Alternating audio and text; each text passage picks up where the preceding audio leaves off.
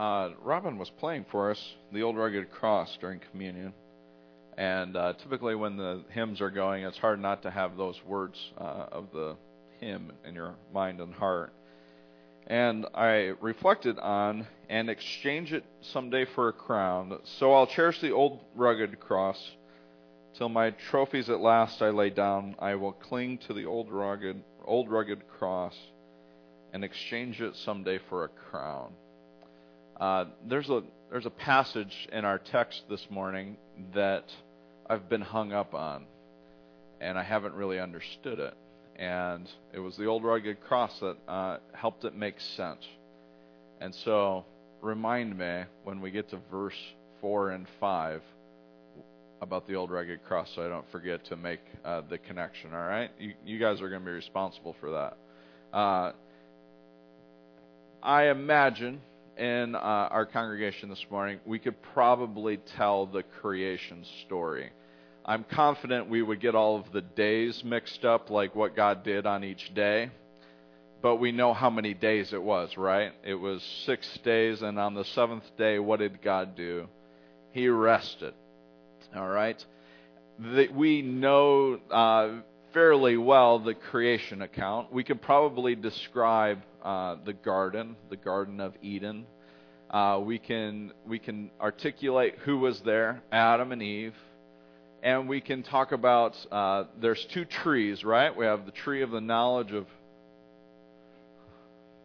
I think it's the dividers going on. All right. We talked about the great earthquake of 2010 in Indiana, and surviving that. And, anyways, I'm completely distracted now. All right. So we're talking about the Garden of Eden. I think we can frame the first couple of chapters, if not the third chapter of Genesis. It's a familiar story of our culture, and we understand it. The Bible is actually book-ended. We have the opening chapter of Genesis and the closing chapter, Revelation 22.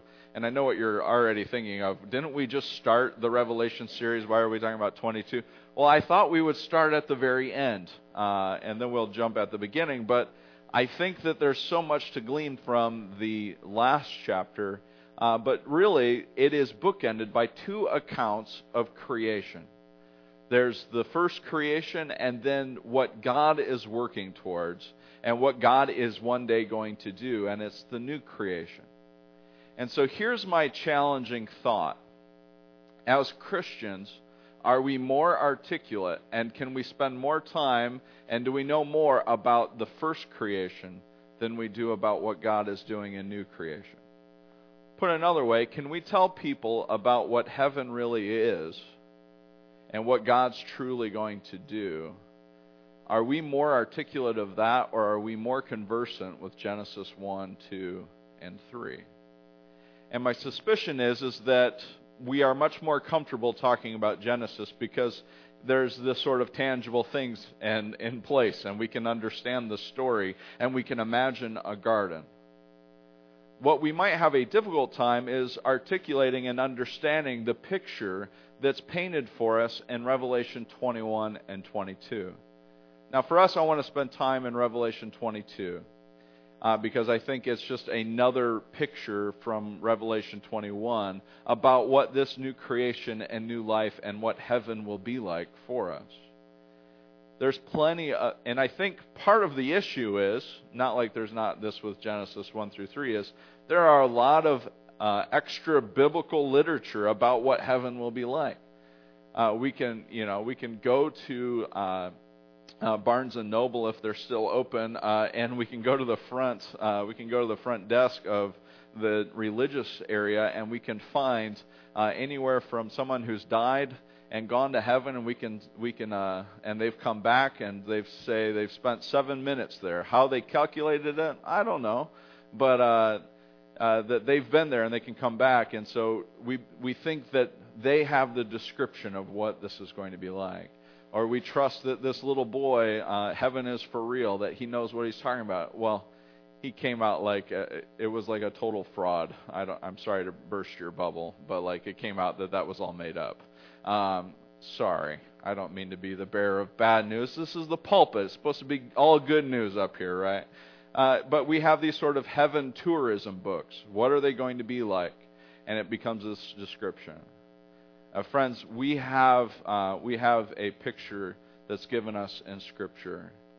And what I see happening is John taking the first creation account and helping us see how beautiful and wonderful this new creation will be.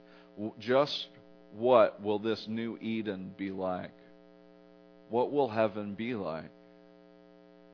And friends, it looks so much like the first parts of the Bible.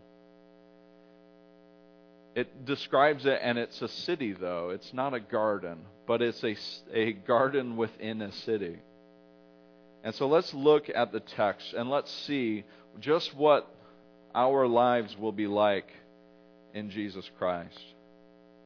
In Revelation 22, it says, "Then the angel showed me the river of the water of life, as clear as crystal, flowing from the throne of God and of the Lamb and down the middle of the great street of the city."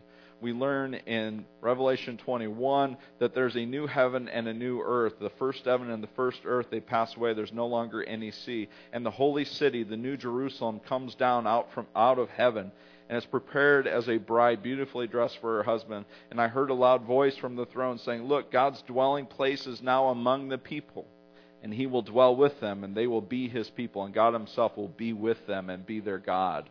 The picture of new creation is God among his people and this city that's restored and made new.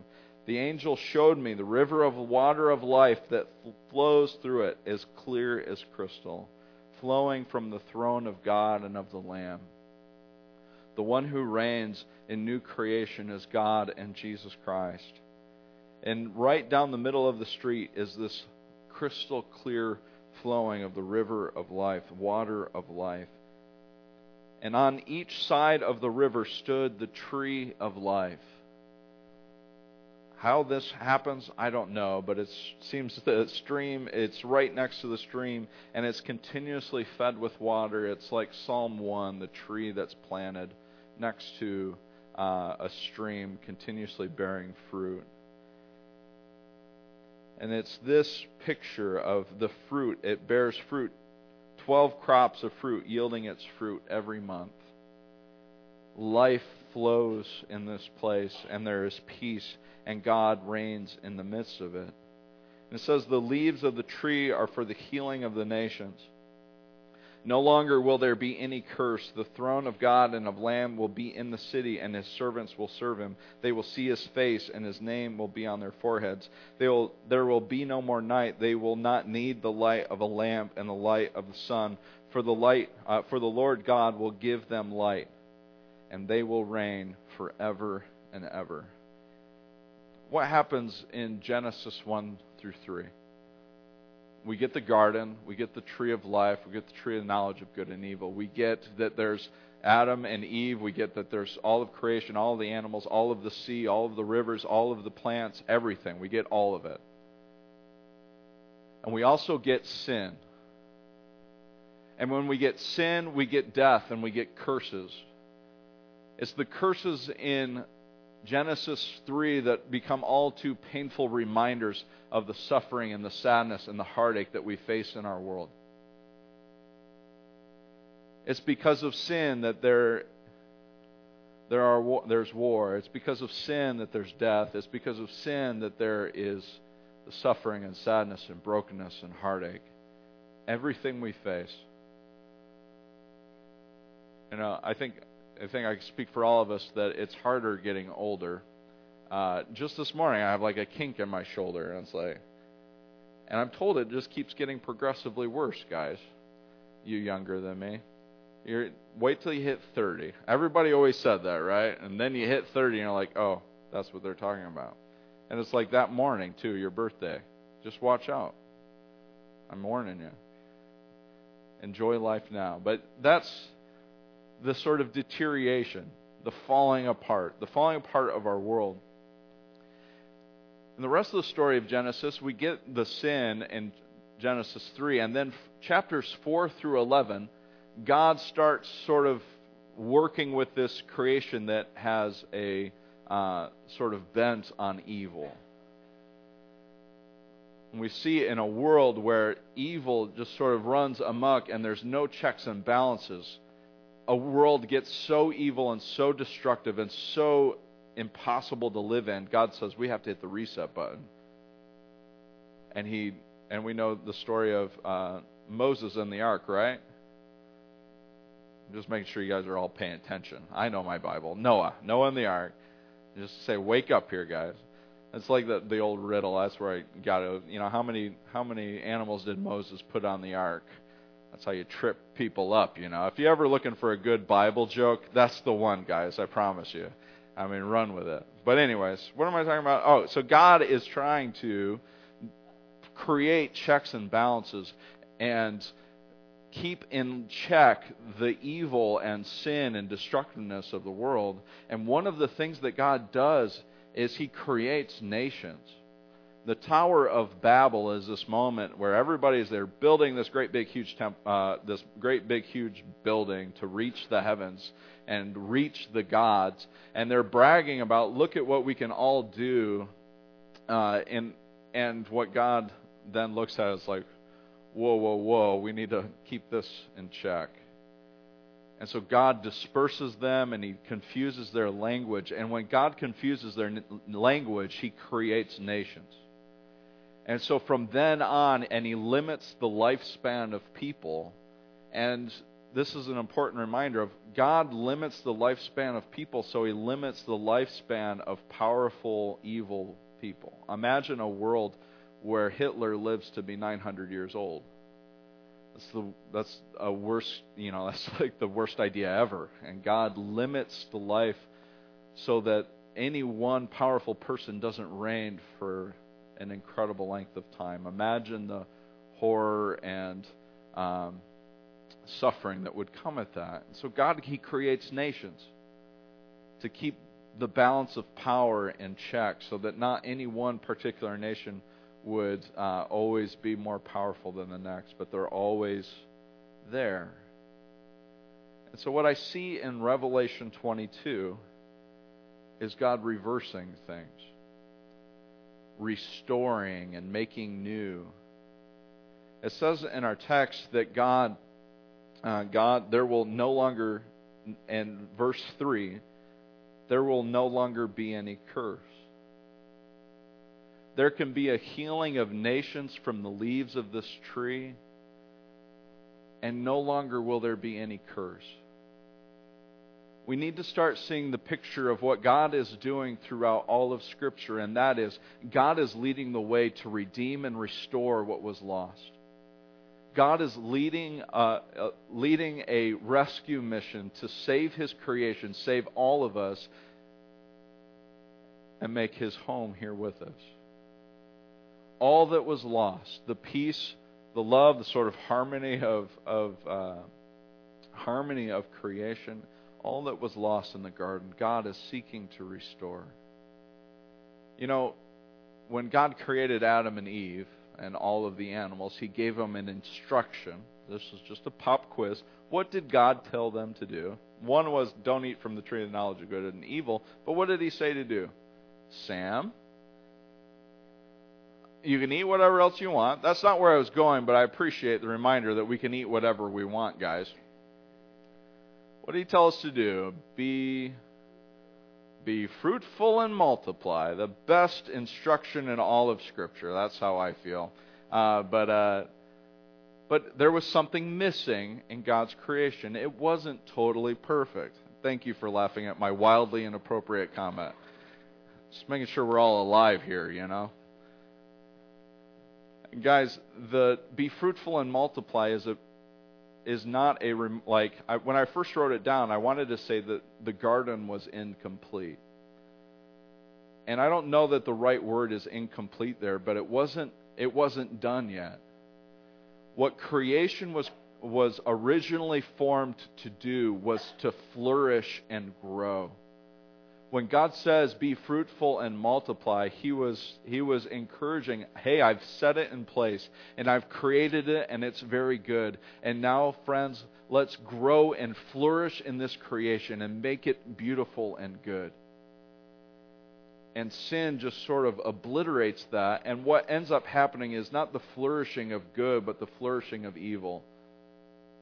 And what God is restoring is this opportunity for creation to once again flourish in the way that God has always longed it to be.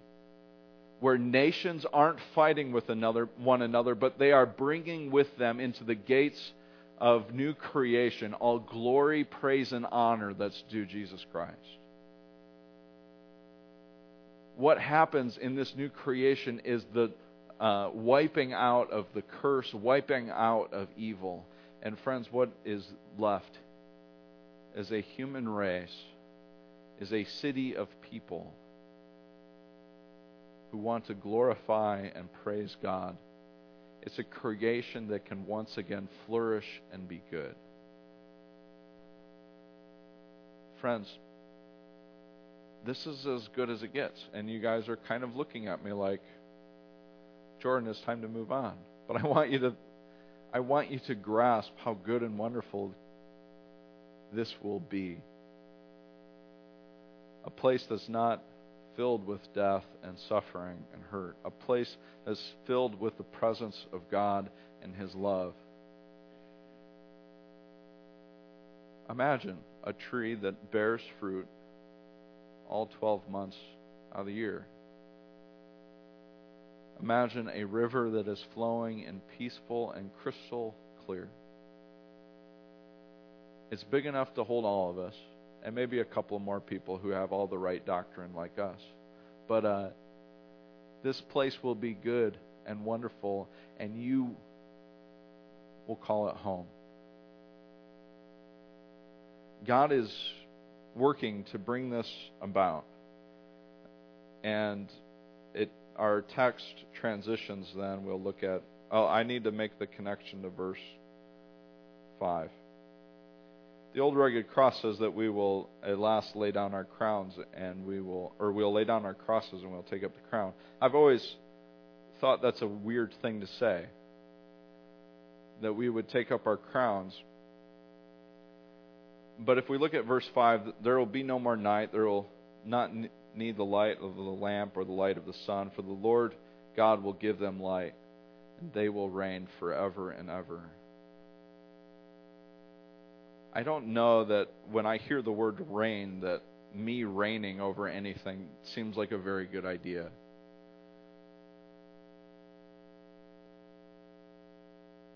But God is giving us the reward of not giving up and not giving in.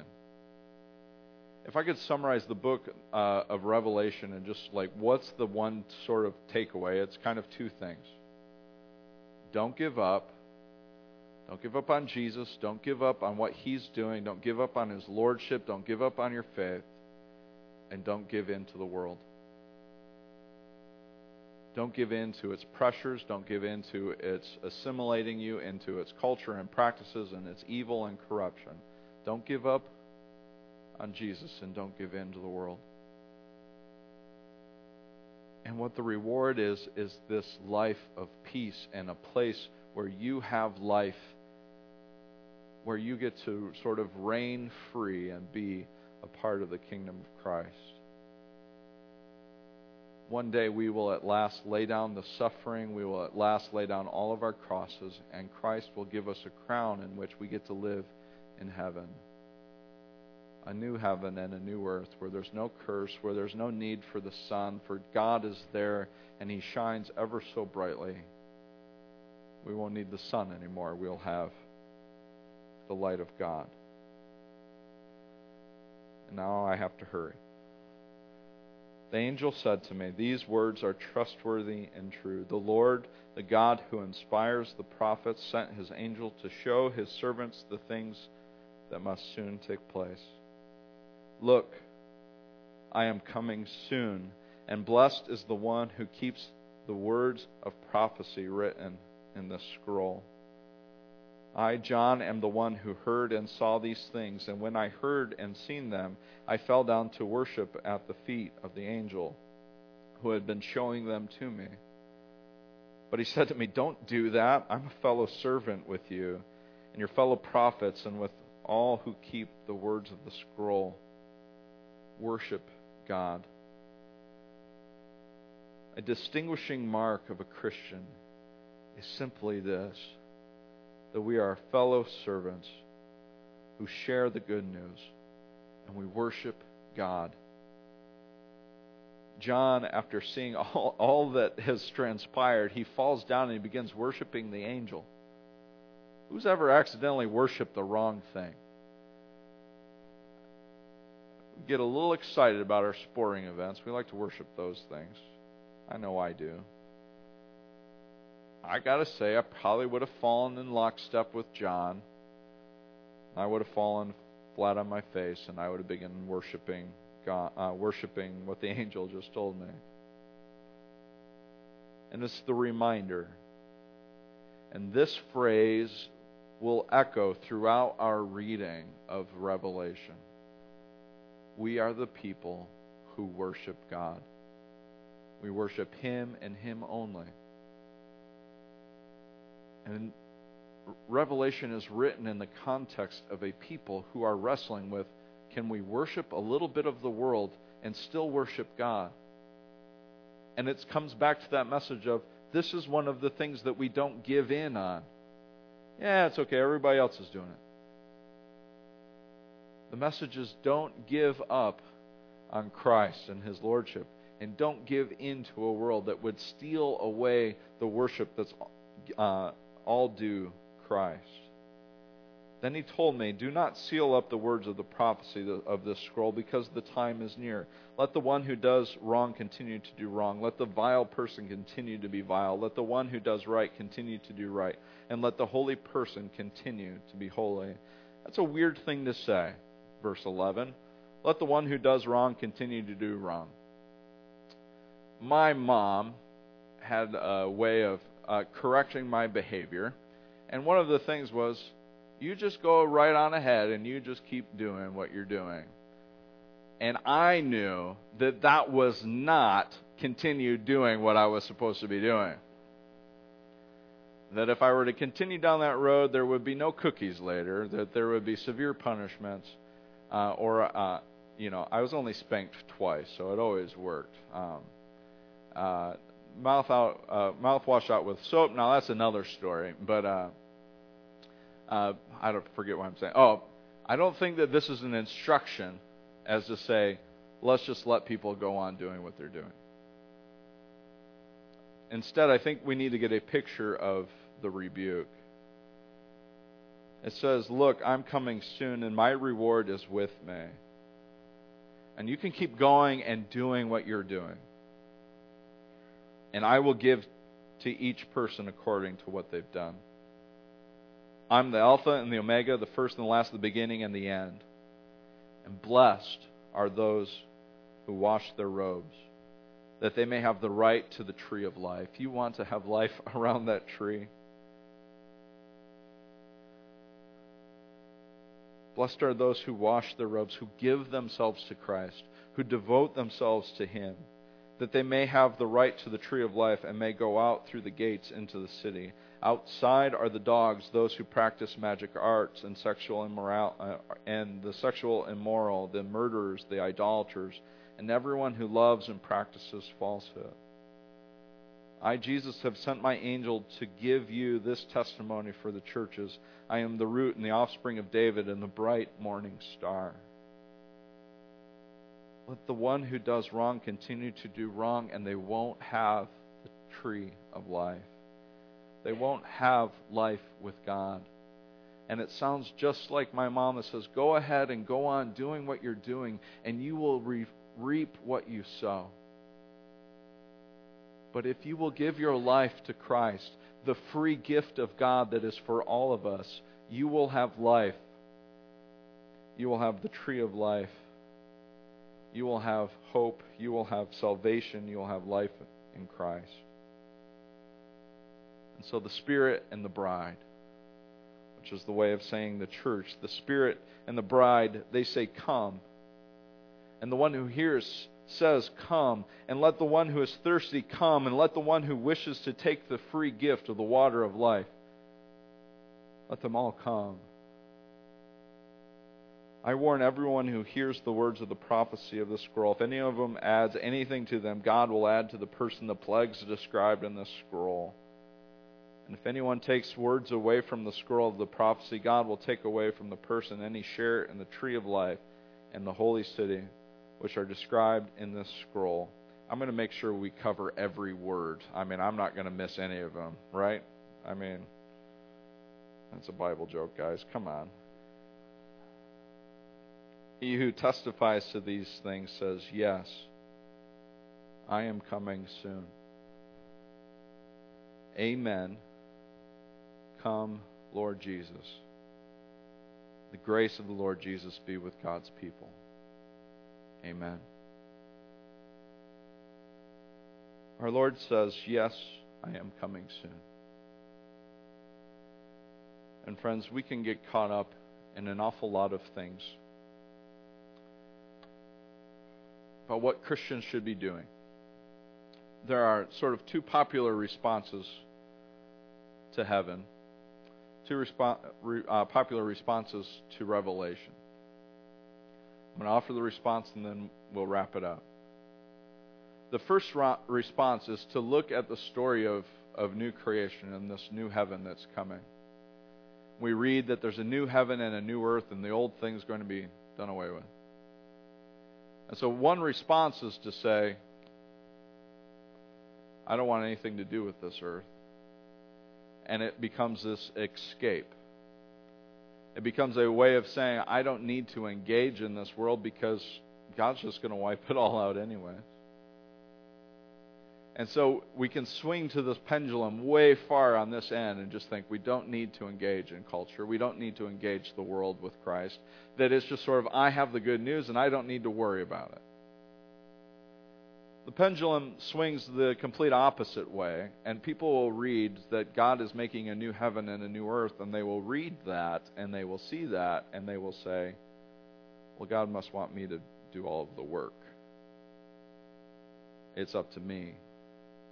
It's my response. It's my work to bring this new heaven and new earth into place, and I got to shoulder all of that responsibility.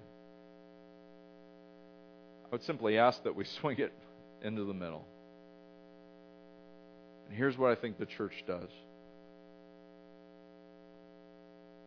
We say, come, Lord Jesus, come. We are witnesses. We are witnesses that Jesus' love transforms us. Is your life the same today? Or is it completely transformed and different because of the saving, redeeming love of Jesus Christ? Are you different because Christ has saved and redeemed you? And friends, that gives us something to say and something to anticipate, something to tell others about. And so we stand in this world anticipating a new world, a new heaven and a new earth, and we stand and we sort of toe this line between one world and the next, and we say, Spirit, Lord, Jesus, come. Come and make all things new.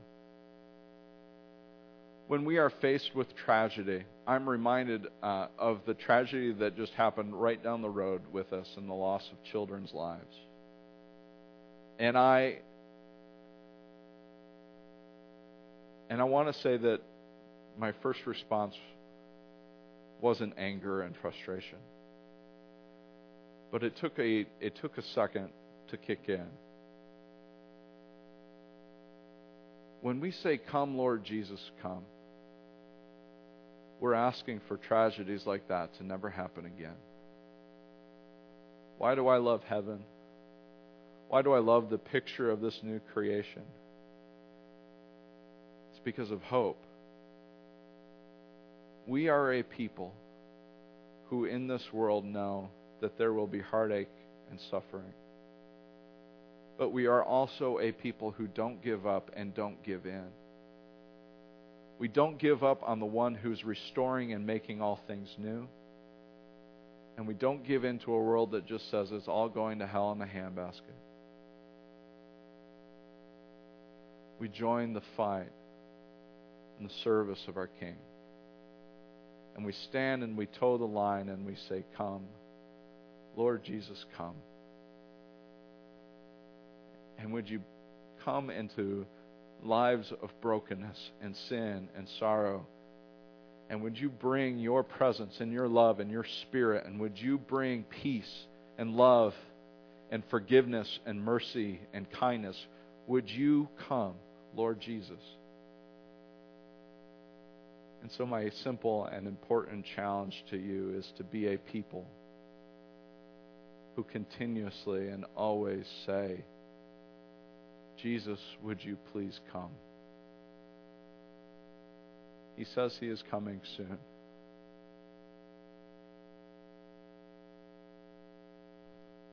Let's trust him at his word. Let's trust that he will. And not escape this world and not feel like it all resides on our shoulders. But let's toe the line between that says, Jesus is coming soon. And he's making all things new. I'm trusting in him. I want to walk with him. There is a free gift. The last chapter of Scripture says there is a free gift of life for you. If you haven't embraced that gift, if you haven't come to Christ, what are you waiting for? For the Lord is coming soon. Let's pray. Heavenly Father, we love you so much. And God, there's a lot to take in, a lot to understand from your word. Simply we ask, God, that we would be able to articulate not simply Genesis 1 through 3, but also Revelation 21 and 22. That we can communicate clearly the hope that we profess. A hope of a resurrected life made new in your Son, Jesus. God, that we can declare with our hearts and our lives and our actions and our words and our families and as a church clearly that Jesus is our Lord and our King. We trust him as the resurrected Lord and Savior who's coming again. Impress your word upon our hearts, that out of the overflow of our hearts our mouths would speak of your goodness and your glory and of all the praise that you're due. Transform us, Lord, through your Spirit into the image of your Son, the firstborn of the new creation. God, as we submit our lives to you, renew us and give us courage and strength to not give in and to not give up. We love you, Lord. It's in Jesus' name we pray. Amen.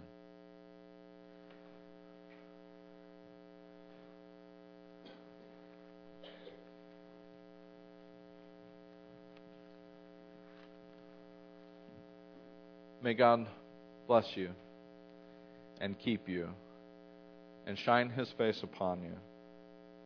To him who is able to keep you from stumbling and to present you before his glorious presence without fault and with great joy.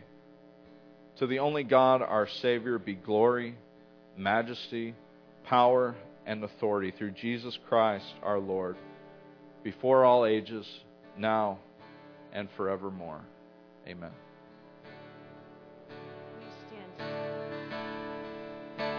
I have decided to follow Jesus. No turning back, no turning